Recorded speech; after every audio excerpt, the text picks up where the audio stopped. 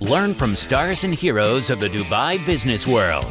Welcome to the Dubai Business Podcast, produced by Jayed. Now, here's your host, Lucas Krejcia. 70% of teens trust influencers more than traditional celebrities. 40% of them say their favorite YouTuber understands them better than their own friends. And 86% of women use social media for purchasing advice. These are just some of the numbers proving that influencer marketing is no more just a buzzword. It is one of the marketing tactics that should not be missed in your marketing mix. However, as with every trendy thing, there's so many misconceptions and scams around it that you need to be cautious. That's why we are speaking today with one of the biggest experts in the UAE when it comes to influencer marketing. Feras Arafeh founded Influencers.ae back in 2015, and he is also founder of Xpin.com, influencer marketing platform that already helped more than 350 brands connecting with their influencers. Feras, thank you very much for joining Dubai Business Podcast. Glad to have you here. Thank you for having me. You're obviously one of the biggest experts in the market when it comes to influencers marketing, since you've been around this area since 2015, where probably the first influencers start raising up. Let's define influencers marketing. What does it mean today? Because it's a huge buzzword. Everyone wants to be influencer or everyone wants to get influencers. So how can we define influencer marketing today? Great question. So the way I would define influencer marketing today is it's the enjoyment of discovery, right? So it's not necessarily only the person, it's what they have to say and what about a new product that they discovered or a new restaurant or a new experience or a new life hack or whatever it is. So the more enjoyable the content of discovery that they put out, the more followers they're getting. And that is where marketeers have sought an opportunity in working with influencers because they already have the attention through the art of discovery to push out some of their brand messaging. Now, the really good influencers would only accept to do marketing for things they A, believed in, and B, that actually worked, and C, resonated with their content and their lifestyle. So this is where the authentic influencer marketing is done. And that's how I would define the authentic influencer marketing. It's the art of discovery. People follow others to learn about new things or a new way or of doing things or new places that exist in the market. Mm-hmm. Okay, so that's nice, I would say maybe book definition or Wikipedia definition. Now, if you try to be practical, is influencer marketing basically every post I agree with someone they will post on their Instagram, or what all I can consider as influencer marketing nowadays? Influencer marketing, the way you would look at it is, if you had a great product or a great service and you're like, if only people knew about this, they would come.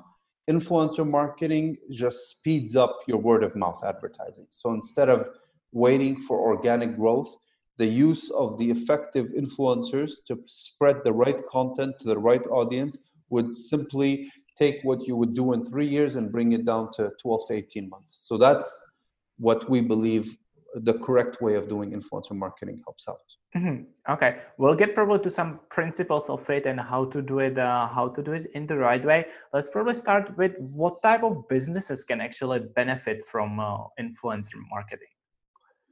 Correct. So I think predominantly B2C businesses, not B2B. Well, at least in my experience, I haven't been able to crack the B2B market. It's been the B2C. So we're talking FMCG, hospitality, tourism. We're talking a lot of mobile apps have been able to benefit from YouTubers, for instance, gaming. So anything that is directly meant for the consumers can be packaged in such a way where influencers can become beneficial to it. Obviously, no amount of good advertising can move a bad product. It's not like a magic wand. And they say, oh, well, he's an influencer. He's supposed to be influencing people. That's not how it works. He's not a magician. He will send the message of what your core offering is. And if your core offering is not that interesting or doesn't solve a significant problem, then in that case, it's not fair to expect the influencer to have a magic wand and change that. So the product comes first. The quality of the content, the quality of the messaging, how conversational it is, how easy it is to consume by the audience comes second.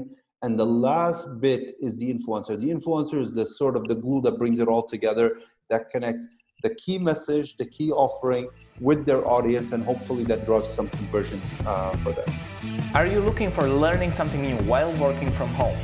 Sign up to one of our digital marketing workshops. In a few days, you can learn how to launch Facebook and Instagram ads or how to advertise your business in Google search. Head to jayed.co to find out more. You're listening to the Dubai Business Podcast, produced by Jayed.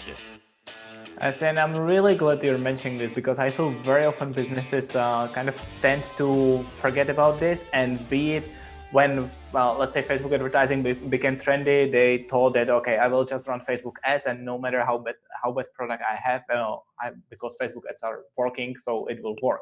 Now it's influencer marketing is trendy, so no matter how bad my product is, if other people will be speaking about it, it will work. But it's not really the case, right? Absolutely, absolutely. So to touch point on that is when we say it's working, we need to define what it means to be working. Does it mean that you got an extra X amount of likes? Is that what you define as working? Or does it mean that I've driven 25 sales, or whatever the case may be? So the metrics need to be very realistic. Now, I find that sometimes there's an unreasonable request that influencers are meant to drive sales, which is not true at all. If anybody would be able to drive sales, Facebook and Google would.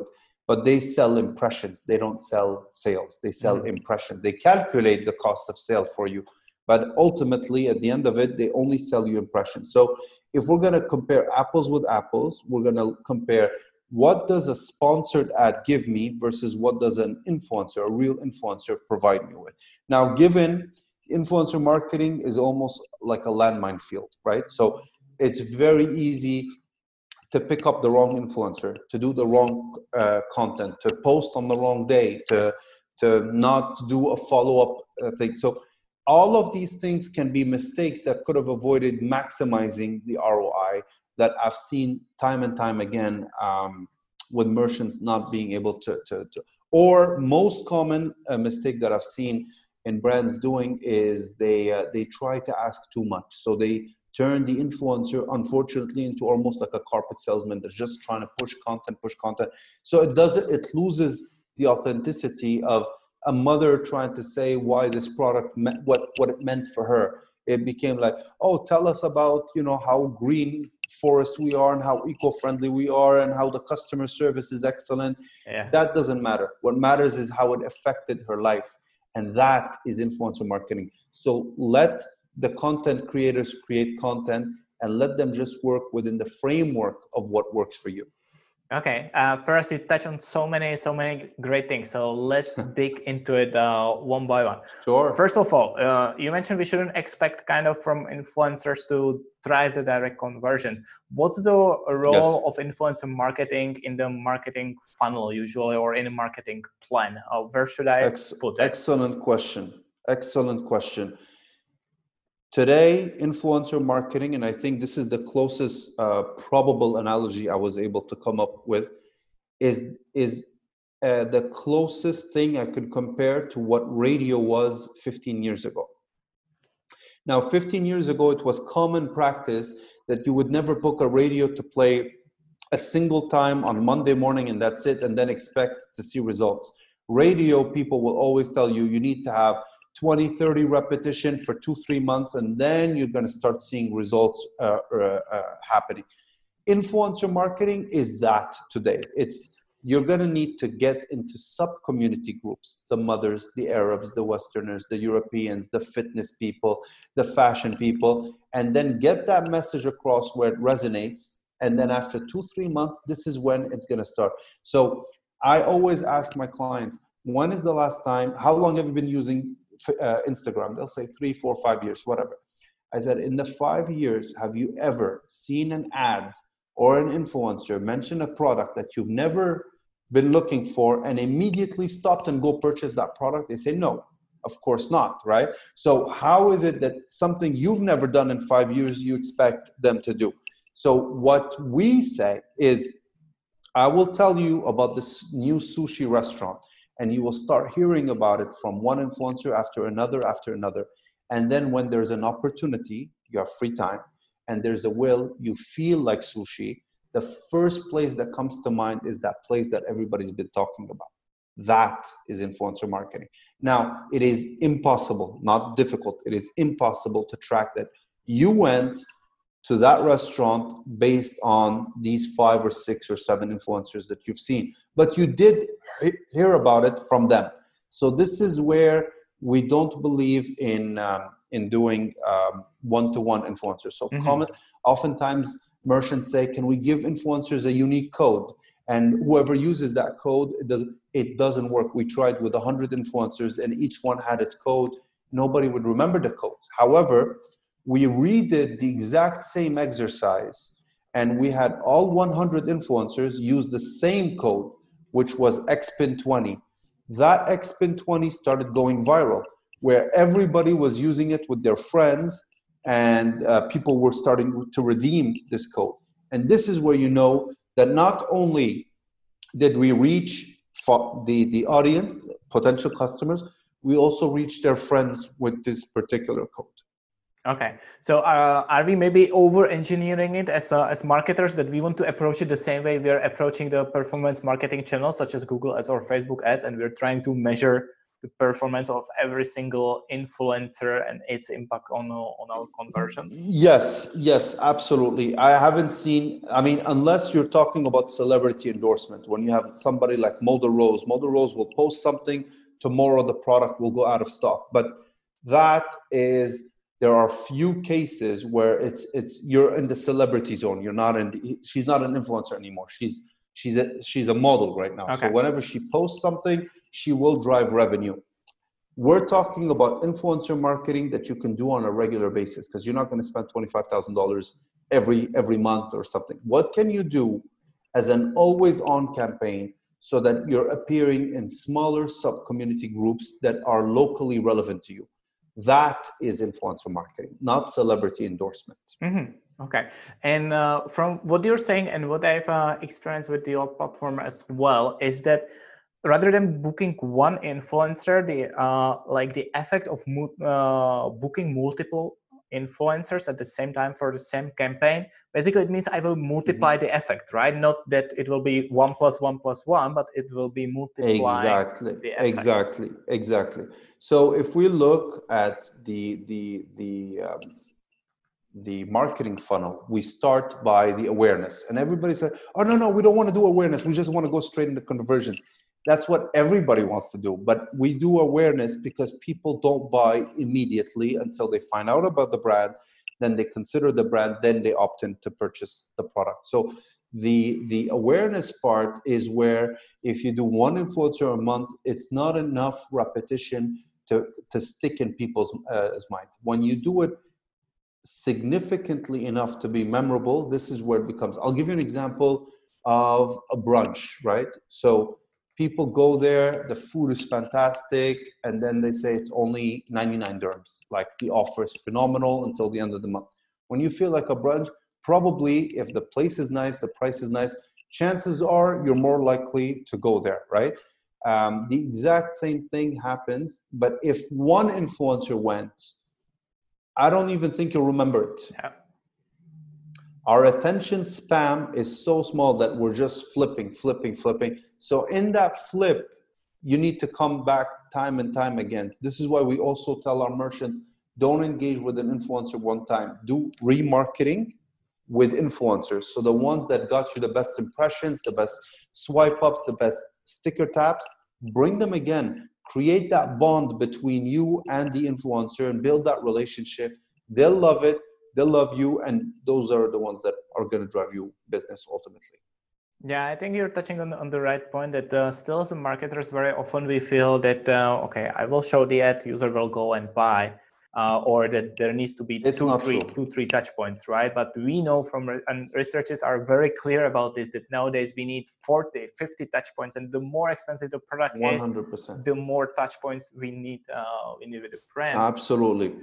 Absolutely. It's not a spur of the moment sort of purchase to be able to say, hey, I'm just going to grab a burger. And the more expensive the product is, the more they need to have an online presence as well as an offline. So I'll take an example. When Dyson came out, they use a lot of on the road, but they also went massive with influencers. So when you were driving to work, you saw their ads on the highway. Yeah. But also when you were on your Instagram, you also saw your ads. So the more expensive the product is, the more you need to be visible on both channels, online and offline. Absolutely. First, you were mentioning few kind of best practices or mistakes which were happening. First thing I noted down was that you mentioned for a second time kind of the follow up or remarketing with the influencer. Let's dig deeper into that. What do you mean by that? So what we've done as Xpin is we've created a mobile app where you can work on with influencers on barter. So by being able to do barter or inviting influencers on your own, you can get how many reach and impression or story views they got. And then you'll be able to tell that this one got me a lot of new followers, got me a lot of people asking me about reservation, or I got more engagement from that person. My recommendation is these influencers that you re-engage with them within 1 week to 10 days tops. So that creates that brand. Oh, this is the influencer I'm following, that they're going again to that place. So if they do 2 or 3 times, carrying the same message, it creates an authentic message because the message is the same and it's the same influencer with the same brand. So then the credibility goes from, it's just another ad to, they must really like it, or it's really fun, or it's something they really genuinely believe in. It's okay to do ads. It's okay even if they got paid. It doesn't matter. What matters is, does it really fit the purpose and intent it was served for? That is what matters. So if I'm just giving you an example, she found a new vacuum that is just amazing and a better tool than the regular vacuum, and she really believes in it. That is where I believe in working with the same influencers, because it's the same message, same product, it's authentic. She's just passing on the message to her audience. This is one thing. Another thing is, I mean, it's been said time and time again, give creative freedom to the influencer to do the review the way they feel they should do the review, as authentically as possible. And the third thing I would say is, the content is king. I mean, they will try to say, can you post this? Can you post that? Can you talk about this? Can you talk about that? I think there should be a strong call to action. A lot of times people forget about the call to action, like swipe up link or give us a review or download or try us for free. That call to action is what makes the difference between an ad and intelligent marketing that tells users, okay, here's the next step. Try it out. You have nothing to lose. Yeah, kind of leading the user towards the action. Exactly. A lot of times the influencers, we just want them to mention this feature. But what do you want people to do? Where do you want them to, where can I purchase it? If I'm a user, how can I purchase this product? What is the guarantee on it? These are all important things. So you've done the hard work, but the last bit, which is what we call closing the sale, you're not asking for the sale. Hence, you're not getting the sale. And then it's not the influencer's fault. It's because the marketing funnel wasn't done correctly till the end. But we were at the beginning, we were saying that probably expecting conversions, it's not correct or fair expectations from it. But at the same time, you're expecting it. Mm-hmm. Expecting it. It's not, we don't expect it, but it doesn't make sense not to tell them to lead to the website, because at least if you let people to the website or to the place where they can purchase, at the very least, you start getting that engagement. You start seeing, okay, it's another touch point on the journey. Exactly. It's another touch point. So if I talk about the vacuum, I love this vacuum. It's really great. but then I don't tell people where you could get the vacuum or where I could find the vacuum. So that bit of information goes like, okay, it's just another thing. It goes in the back of your mind. But if I'm giving you, I might feed your curiosity, even 0.1%, to go check out and learn more. So that there, the website, the landing page will start acting like the salesperson who's trying to sell that vacuum. Got it. Another important thing you've already mentioned a bit, but I feel we need to get way more closer to it, is how to choose the relevant influencer, because I believe this is the key, right? Many brands think that, but everyone is my audience, so I want everyone to post about my brand. Yeah. This is, even Coca-Cola, that is a brand for everyone, realize that they can't do marketing for everyone. So no matter how big the brand is, or how, if you're a human and you breathe oxygen, then you could be a client. This is not the way to do segment. We need to segment a little bit more than that. So I would say the brand needs to develop a brand strategy. Why are we getting to this audience? What is it more likely about this audience to convert? So this is where we go into the graph with the early birds, early adopters, and get those people to get started with. How do we get to those people? What is their age? What is their persona? And then based on that, we build a strategy. So we need to target fashionistas because that's where we're going after. And a lot of times, the biggest mistake and myth is, I have a restaurant, let me get a foodie. That is not true at all. As a matter of fact, you get fashionista because fashion is, these are fashionable people. When they go to a restaurant, that means this restaurant must be trendy, it must be cool. So foodies are excellent in food content quality. Mm-hmm. But it doesn't mean that they drive revenue. But if all the trendy, fashionistas are all going to this new sushi place, then they're more likely to make it a trendy. So the connection between what the influencer does and what you do is not necessarily as obvious as you might think. So that's one thing. And another thing, what we found is when you sorry, remind me the question again.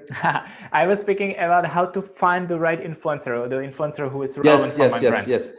We found that everything can be faked, right? That's a big topic right now. You can buy fake followers, fake likes, fake comments.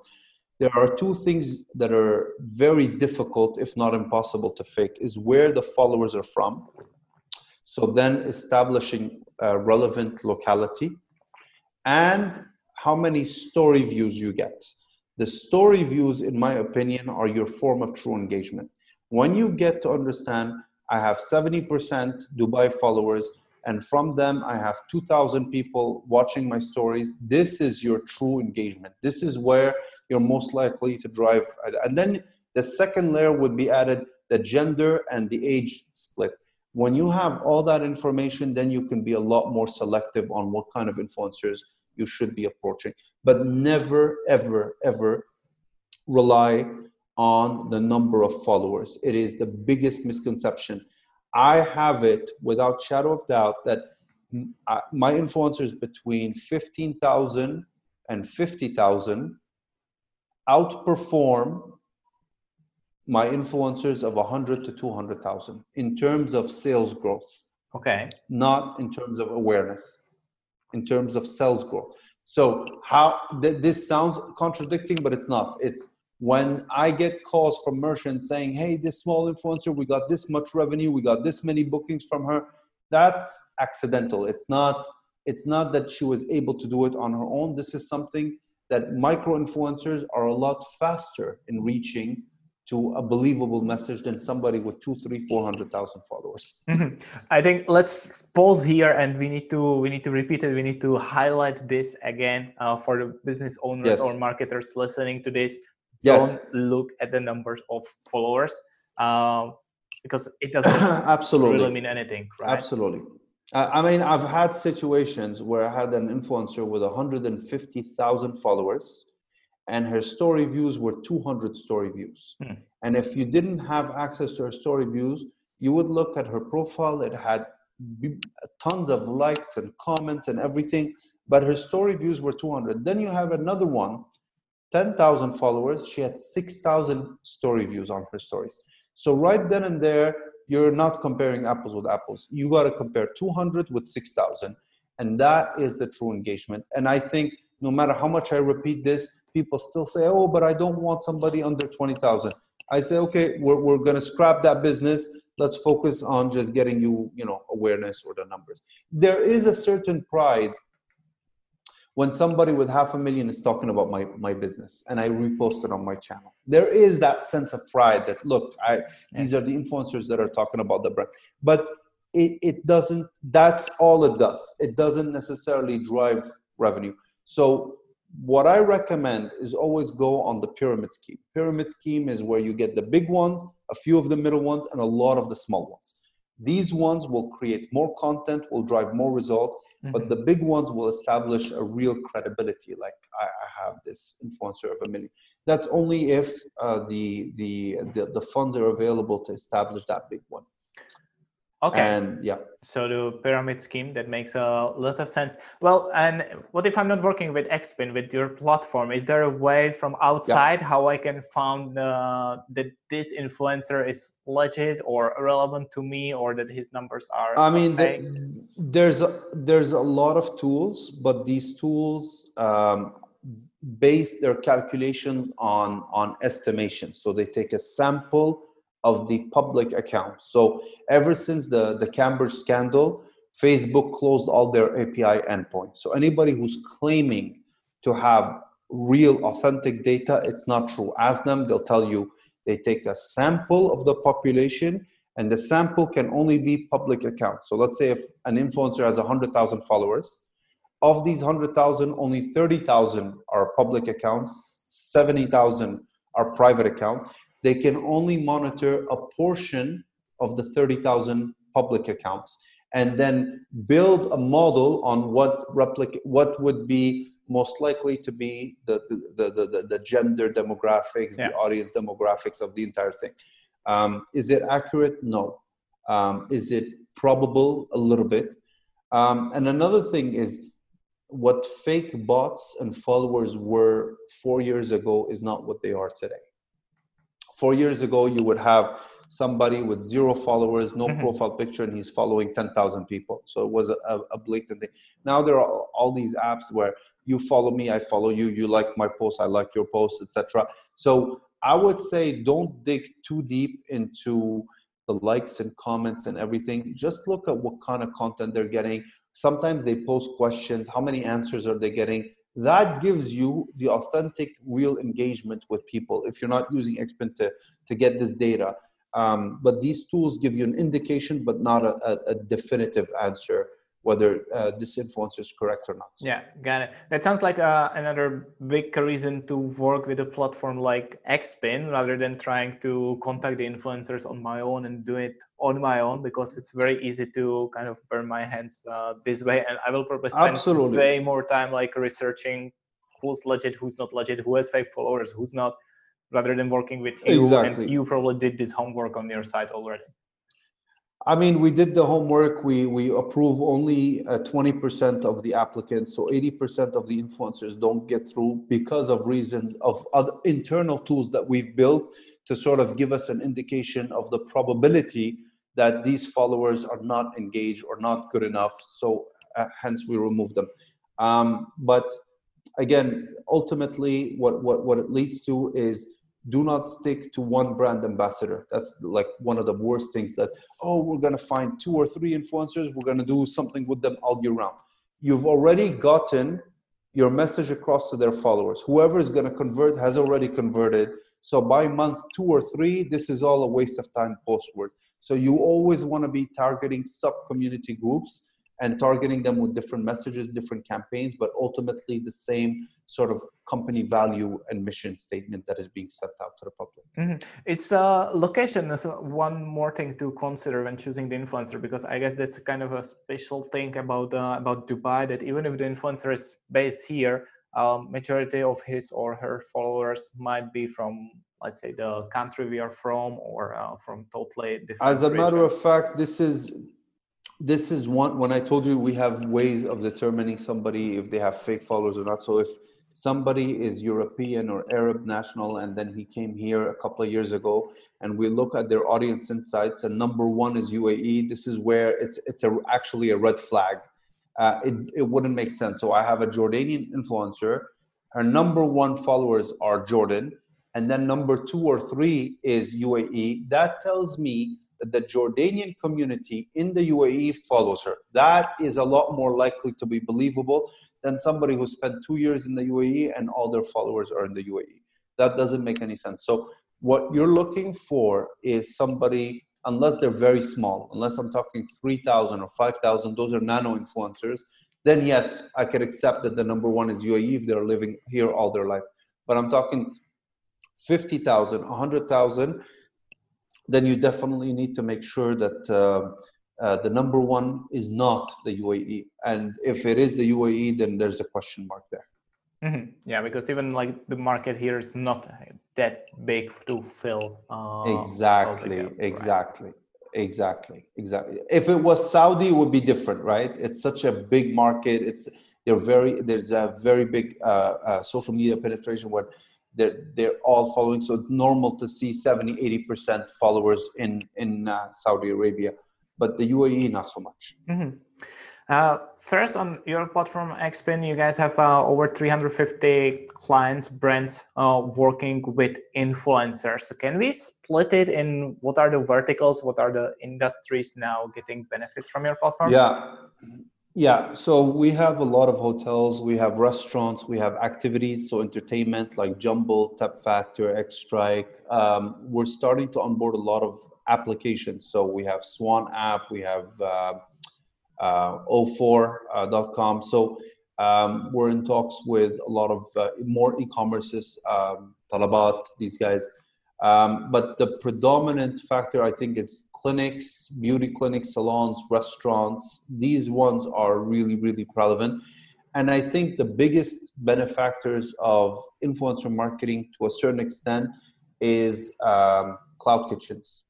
Mm-hmm. Cloud kitchens benefit a lot because they're very limited in what they can do in the first place. So this is where we come in and help tremendously. And now we're getting into also products. So if you have a skincare product, hair product, we can send PR packages to the influencers. They review them and post about them to their followers. So it's really a mix and match. As long as it fits within the B2C framework, that works. Sounds like mainly women-oriented products or brands are nowadays benefiting from the influencer marketing. Why is it that men are maybe less responsive to this type of content? No, we have, I think 25% of our influencers are men. So we have a few barbershops.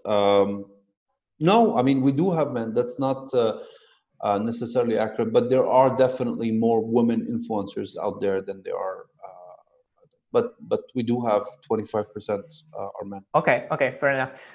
One challenging question in the end. At the start, you mentioned that you haven't seen really big success with the B2B types of campaigns.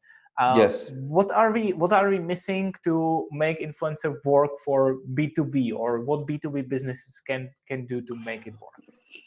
I think Instagram inherently is an entertainment platform, right? So you sit on it, you chill, you watch things you want to watch to relax. So business to business, I just don't know how we can have somebody talk about oil and gas and become an influencer and be entertaining at the same time that I would electively choose to follow him, or somebody who's going to talk about finance. So an influencer in finance could be the CFO of Nestle, for instance, right? So yeah. I don't think that person is going to be receiving funds to do advertising. This guy will go in talks and he will state his opinion and walk away, but he's not necessarily going to be engaged by other brands to say certain things that may or may not fit what he believes in.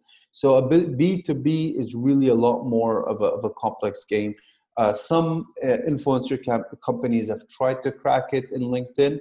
I haven't seen any evidence of this working as of yet. So to this point, I just believe that mass consumer markets are a lot more likely to be effective in the influencer space than they are in the B2B space. Yeah, I agree. And again, it's probably about realizing who my customer is or who my audience is, and not necessarily jumping on influencer marketing ship just because it's trendy thing. And I've read that it's a marketing tactic for 2020, right? Exactly. Yeah, exactly. So, and it's a very dangerous thing to just read online that influencer marketing works and expect. This is where people expect too much. Is I'm going to send the product and then I'm expecting to see sales. It doesn't work. Don't even try. Keep it for yourself. When you're ready to engage in a long-term multi-influencer work, this is where I think influencer marketing could work for you. And then again, it'll depend on your experience. It'll depend on what it is you have to offer and the message out there. Got it. All right. First, let's summarize it. What we were saying. I'm a small business owner. Now I know only B2C. So I'm a small business owner. What do I do to start with influencer marketing and to make sure I do it right? So the first thing you would need to determine is what is your core product, and what, if I was to ask you what makes you special versus your competitor, whatever song you would sing, this is your USP. It's not like I keep going back to restaurants, but this is just because it's an easier example.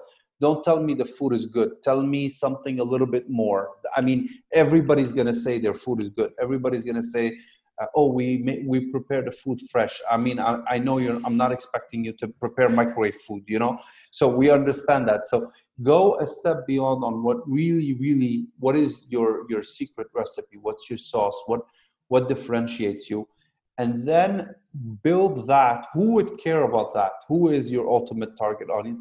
And then find influencers that a little bit are closer, or their follower base are built around users who could be interested in this. Okay. And don't try to target people on their ability to pay. There's no platform on the planet that's able to tell you, these are people who can afford it and these are people who can't afford it. It just doesn't work.